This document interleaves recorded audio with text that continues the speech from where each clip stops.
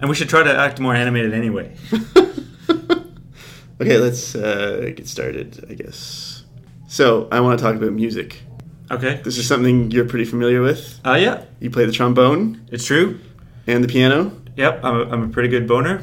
Any other instruments? I used to play trumpet and tuba in high school, but not really. Mostly just trombone and piano. Okay, so this is kind of a bit of follow-up from our Warcraft 2 discussion.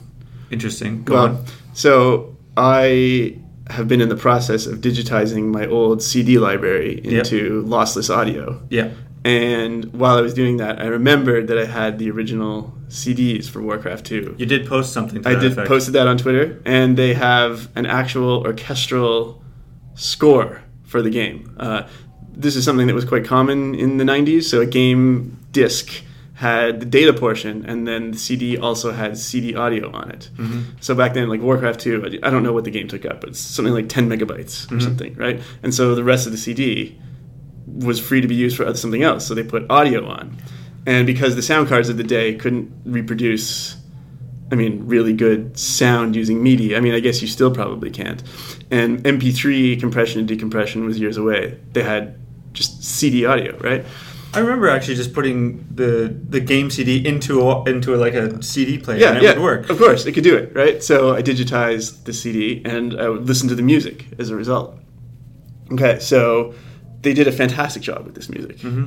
And I noticed that the orcs and the humans' music are very, very different, right? So the orc music has lots of drum beats, and I want to say like woodwind instruments or like low wind instruments and voices chanting and stuff like that. They have like a choir chanting or going. Well, no, it's more like a low chant, not a choir as such. And then the humans have lots of horns and fanfare type pianos stuff, right? And harp type instruments. Uh-huh.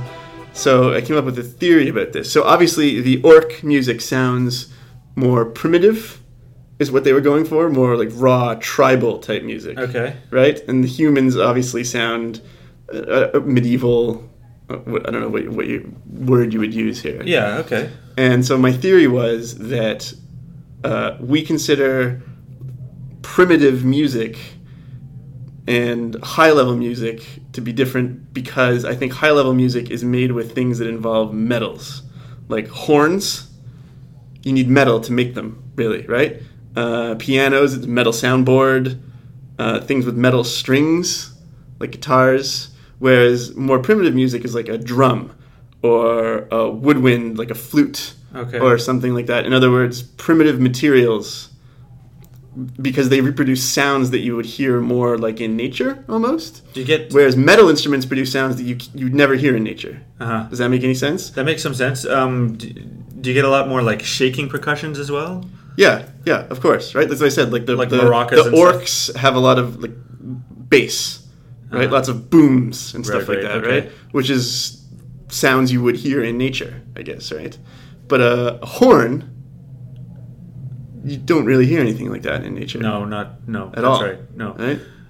So what's the idea there? Like when you're playing as the orcs, you're supposed to feel more, I don't know, closer to nature? Yeah, raw, guttural kind of thing, right? And the orcs' art style reflects this, right? Like the humans have buildings built of stone and glass and metals, and the orcs, their buildings are built of bone and leather. It's very, very primitive by comparison. Which is a point I made when we were playing the game. The human buildings are built of stone, and the orcs are clearly made of like horn and leather. The humans would roll over those buildings with their metal weapons almost immediately. Yeah, I was just going to say, wait, they still output the same amount of DPS. Yeah, well, concessions have to be made to gameplay, right? But you, knowing what you know about music, what do you think about that? Is there something about music that makes it sound more or less primitive? Not just the sounds, like bass and treble, but the timing? That's a tough question. I have to admit, my experience with music is more theoretical in nature, so I can explain what keys are and what counting beats are, tempos and stuff. Choices of instruments and like instrumentation choices for the scores, not so much. Let me think though. Could you not compose a piece of music? It would take some more training on my part. Composing music is not easy. There are entire courses that you can take. In fact, there are entire courses that you can go to, to deconstruct pieces of music that have been composed in your training towards composing your own. Like, there's a lot that goes into it. I suppose choosing instruments is part of it. I suppose it must play into it, like the kind of overall feel or like emotion you're trying to express would definitely come into it. I haven't really thought about it. Huh. I'm amazed that you can get to the point where you can play multiple instruments. Yeah. And have never actually thought about how the instruments affect the emotion you feel when the piece is performed. It's almost like you viewed playing music more as a language processing challenge. Like, how can I translate this written language into audio? That's an interesting challenge. Let me ask you a question. What? Have you read very many books in your life? Probably above average, but less than some. How many have you written? Well, I've never written a book. Uh-huh. I've written little things here and there from time to time. So to consume something that's been written is vastly different from, composing something yourself. I'm not sure it's a perfectly apt metaphor.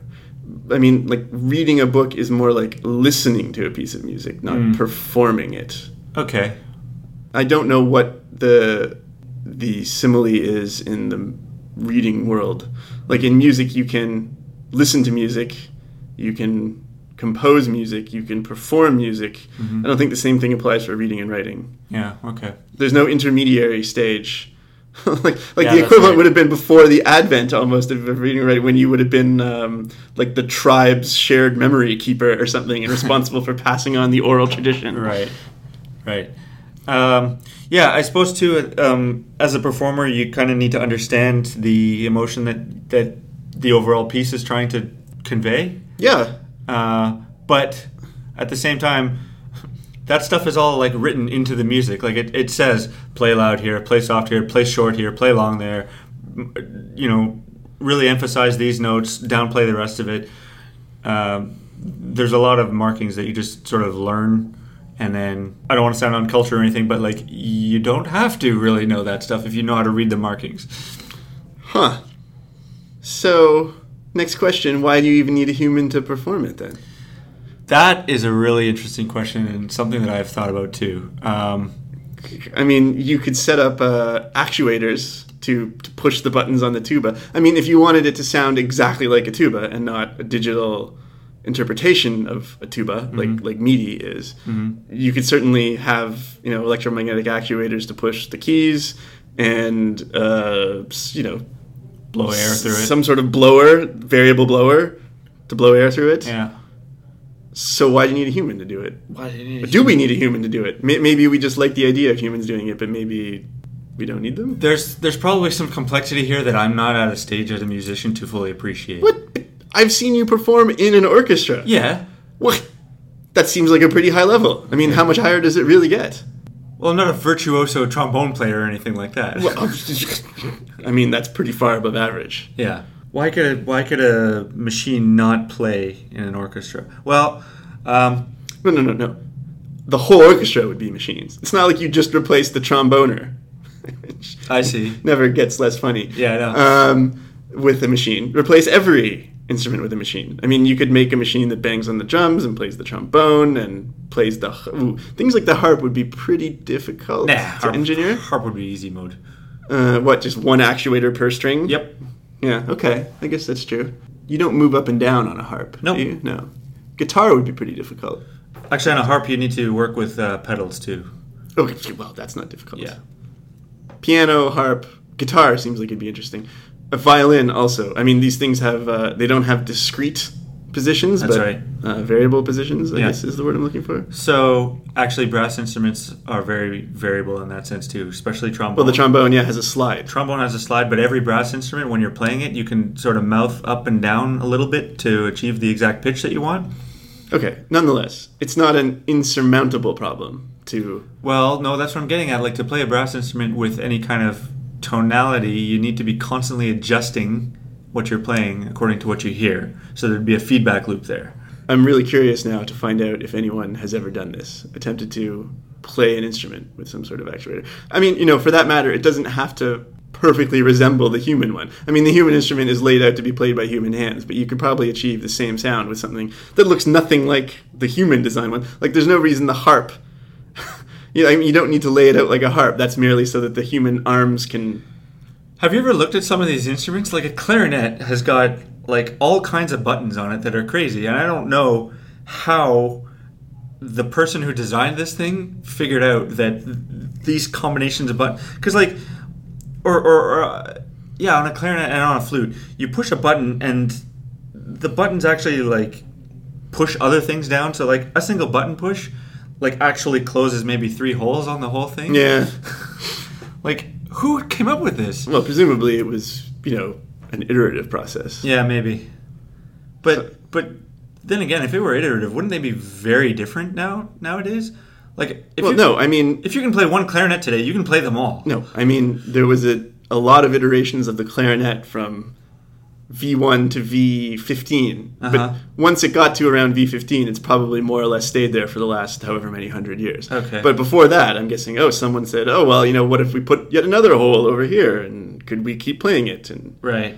Like, I'm sure the piano didn't have the sharp keys or something. I don't know the history of the piano, but I can imagine a situation where it was just a series of keys, and then someone said, well, let's put some extra keys to make a sharp note on, and those became the black keys. And then someone said, well, I want to be able to hold the note, or whatever the pedals do. I don't remember what the pedals do on a piano.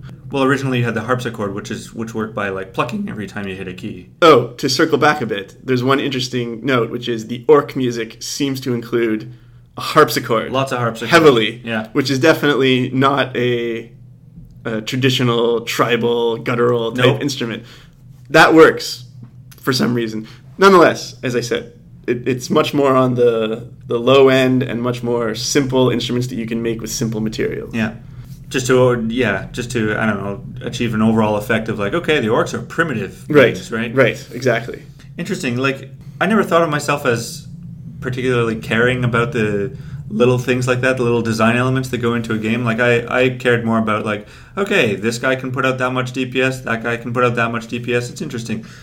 But it really does change the way you feel when you play, doesn't it? This almost sounds like our discussion on podcast 0.1, where we talked about why I didn't like Screeps, and I pointed out that the subjective experience of playing makes a difference.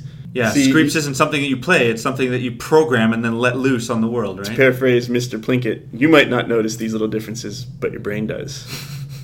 I don't remember him saying that. I think it was in the review for Avatar, when he was pointing out the one-dimensionality of the characters and stuff like that. Okay. Anyway.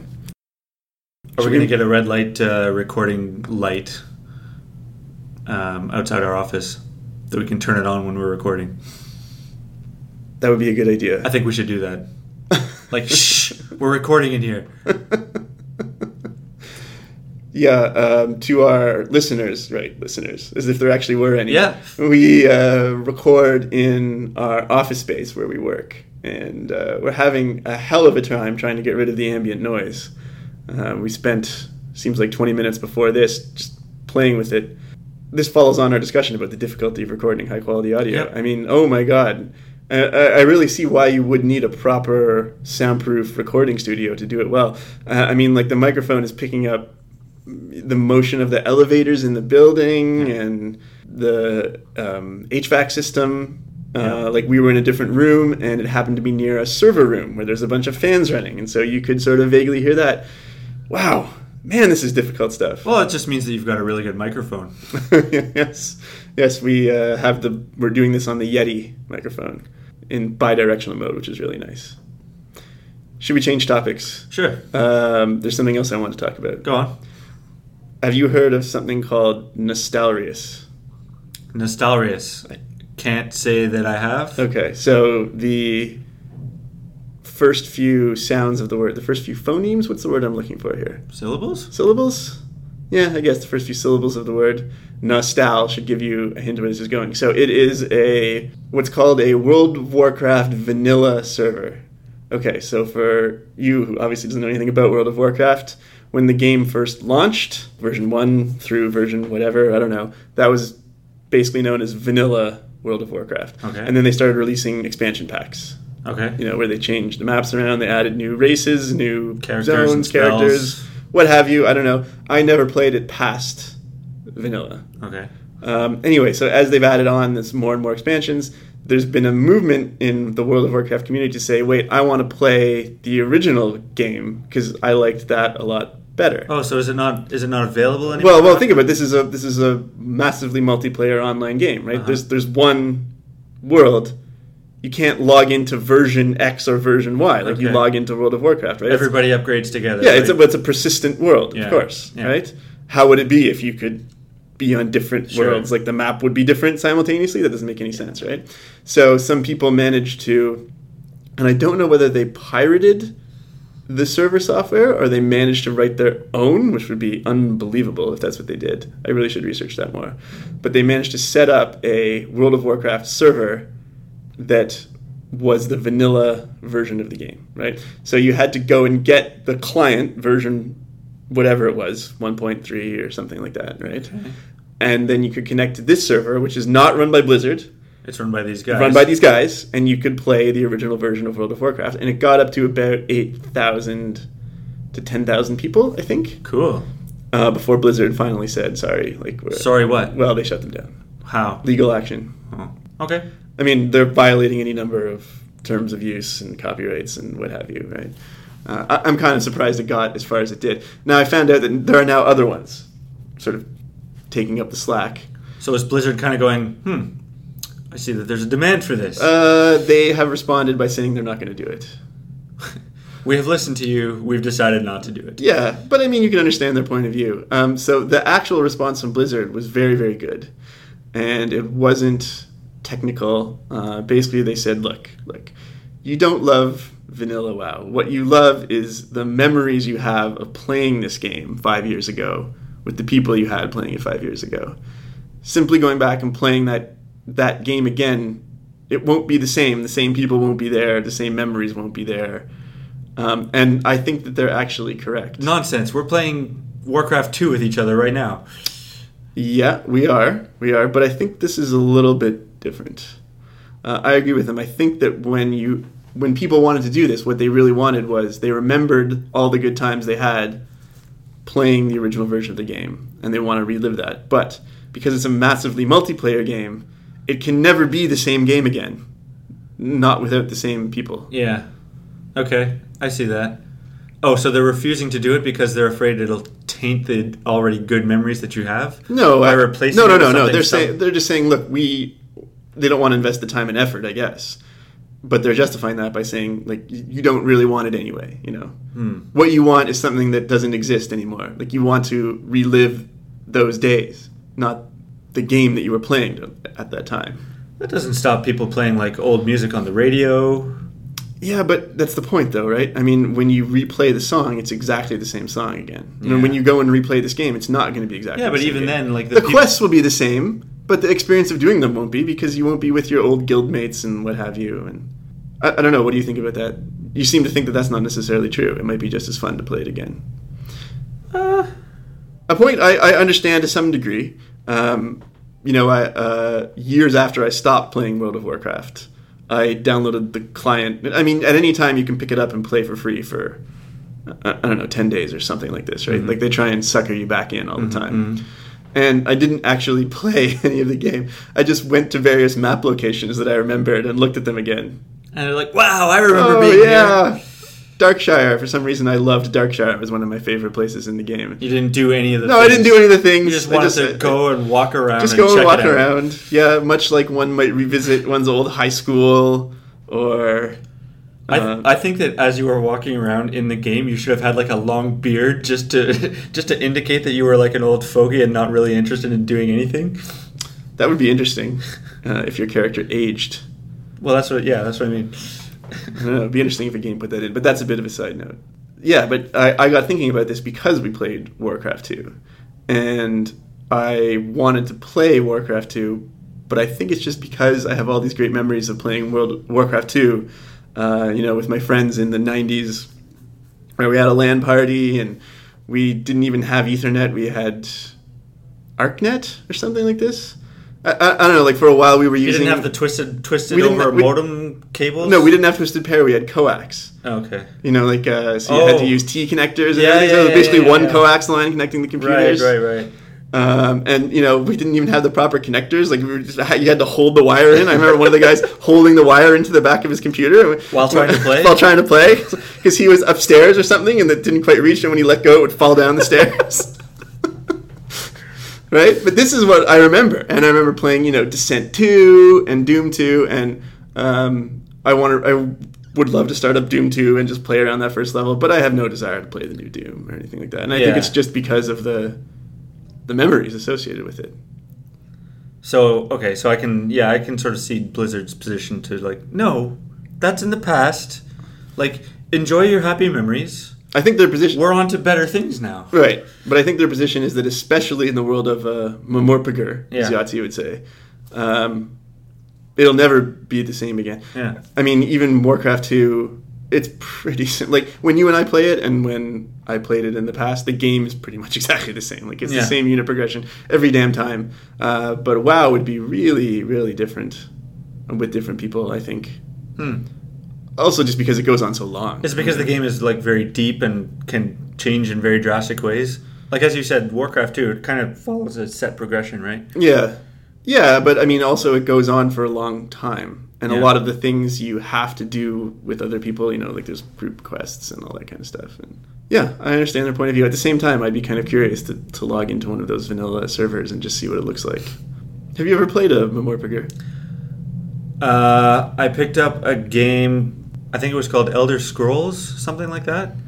Yeah, that sounds right. That sounds right. Wait, that's Skyrim. Skyrim. No, it wasn't Skyrim. No, but they did do a Memorpager version of the Elder Scrolls something. Way back something? No, not way back. Are you thinking of EverQuest? Was that it? That was one of the original ones, wasn't it?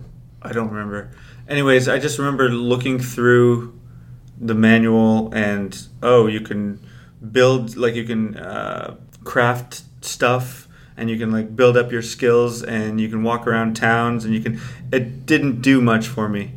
I think I'm more of a pure strategy type person than a story follower.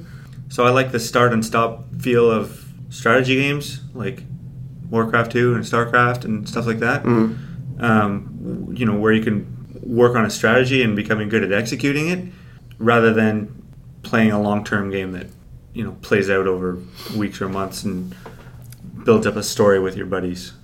It's never really appealed to me. Wow. I mean, we're really coming to a very key difference between the two of us here, aren't we? Well, this came up on the last podcast, episode 0.2. Yeah. Where I pointed out that one game had a mode, a difficulty mode, just tell me a story, and I thought that was great. Yeah. You seem to apply this to a lot of facets of your life. Yeah. I'm seeing a big similarity here between, I learned how to interpret the musical notation and effectively perform it. And I was like, did you realize it's supposed to evoke emotion in you? I never thought about it that way. It's like, I learned the various DPS stats and unit abilities, and I crafted a strategy to effectively beat the opponents. Like, did you realize there was supposed to be an emotional component here? Yeah, wow. I mean, I'm kind of curious, do you enjoy watching movies? Or consuming entertainment, passive entertainment of any kind? Yeah, I like watching comedies. We're watching Brooklyn Nine-Nine right now. I don't know, like emotional movies? Yeah, don't really do it for me. If I'm going to sit down and watch TV, I want to be like almost completely brain dead. But good comedy isn't brain dead. I mean, I'd go so far as to say Arrested Development is a very intelligent show. Yeah. And it's a comedy. Yeah, okay, that's a good point. Well, comedy's an intellectual exercise, right? It's not like an emotional kind of thing. Oh my god. You know what I mean? So what's the intellectual exercise here? Ferreting out the meaning behind the joke? Or discovering why it's clever? Yeah. Like appreciating the nuance that goes underneath it, right? Couldn't the same be true of almost any emotion, right? Effectively making people cry is a pretty difficult and nuanced thing to do. Yeah. Or maybe it isn't, come to think of it. Maybe comedy is a lot more cerebral. Cerebral, good one. But I can almost see an argument here. Mm-hmm. So a lot of emotional things you would use the word sappy, Yep. right? In other words, there's a quick, easy route to making somebody cry. Like, okay, let's just show them pictures of drowning children or something like that. I don't dislike it because it's easy. But that's kind of what you were saying. There's no intellectual component. Your brain is really easy to... I can really make it enter an emotional state without too much difficulty. Whereas to get you to really appreciate the subtlety of a joke requires a lot of thinking Yeah. on your part and on the part of the performer. So I guess that's why you like it. Then why did I say I want to be brain dead when I'm watching? That's what I was getting at. I didn't understand that point at all. That's kind of how I feel though. Like when I'm sitting down to watch, maybe that's another one of the hallmarks of good comedy is that it doesn't feel like you're working too hard, but you are anyway. Does that make any sense? It doesn't feel like you're working hard, but you are anyway. Like you're working at multiple levels to understand what they're saying, and that, I don't know, that problem solving makes you feel good, and that's why you enjoy it, maybe? I think what you're getting at though is that emotional things tend to make you feel tired. Experiencing sadness very vividly or something is almost physically tiring. Where experiencing comedy or anything intellectual is not really tiring in the same way. I finished the book called The Humans that they suggested on Hello Internet. Oh yeah? One of the things he says in there is that listening to music is experiencing the joys of counting without realizing that you're counting. Because you're counting the beat? Yeah, because you're counting the beat. You're counting the beat. You're sort of, I don't know, playing out a pattern in your mind, and just following it through is itself pleasurable. But you don't notice that you're doing it, really. So laughing is appreciating intelligence without knowing you're doing it. I'd say that's fair. Cool. Yeah. So you just got back from Europe? Yep. We were away for 2 weeks. How was it? It was good. It was good. We took in a lot of cultural things. We went to a lot of churches. We went to some museums. We went to some art galleries. I went to an opera, which I loved. What language was it in? It was in... What language was it in? There were English subtitles, so I didn't really pay attention. You don't even know what language it was in? Well, no.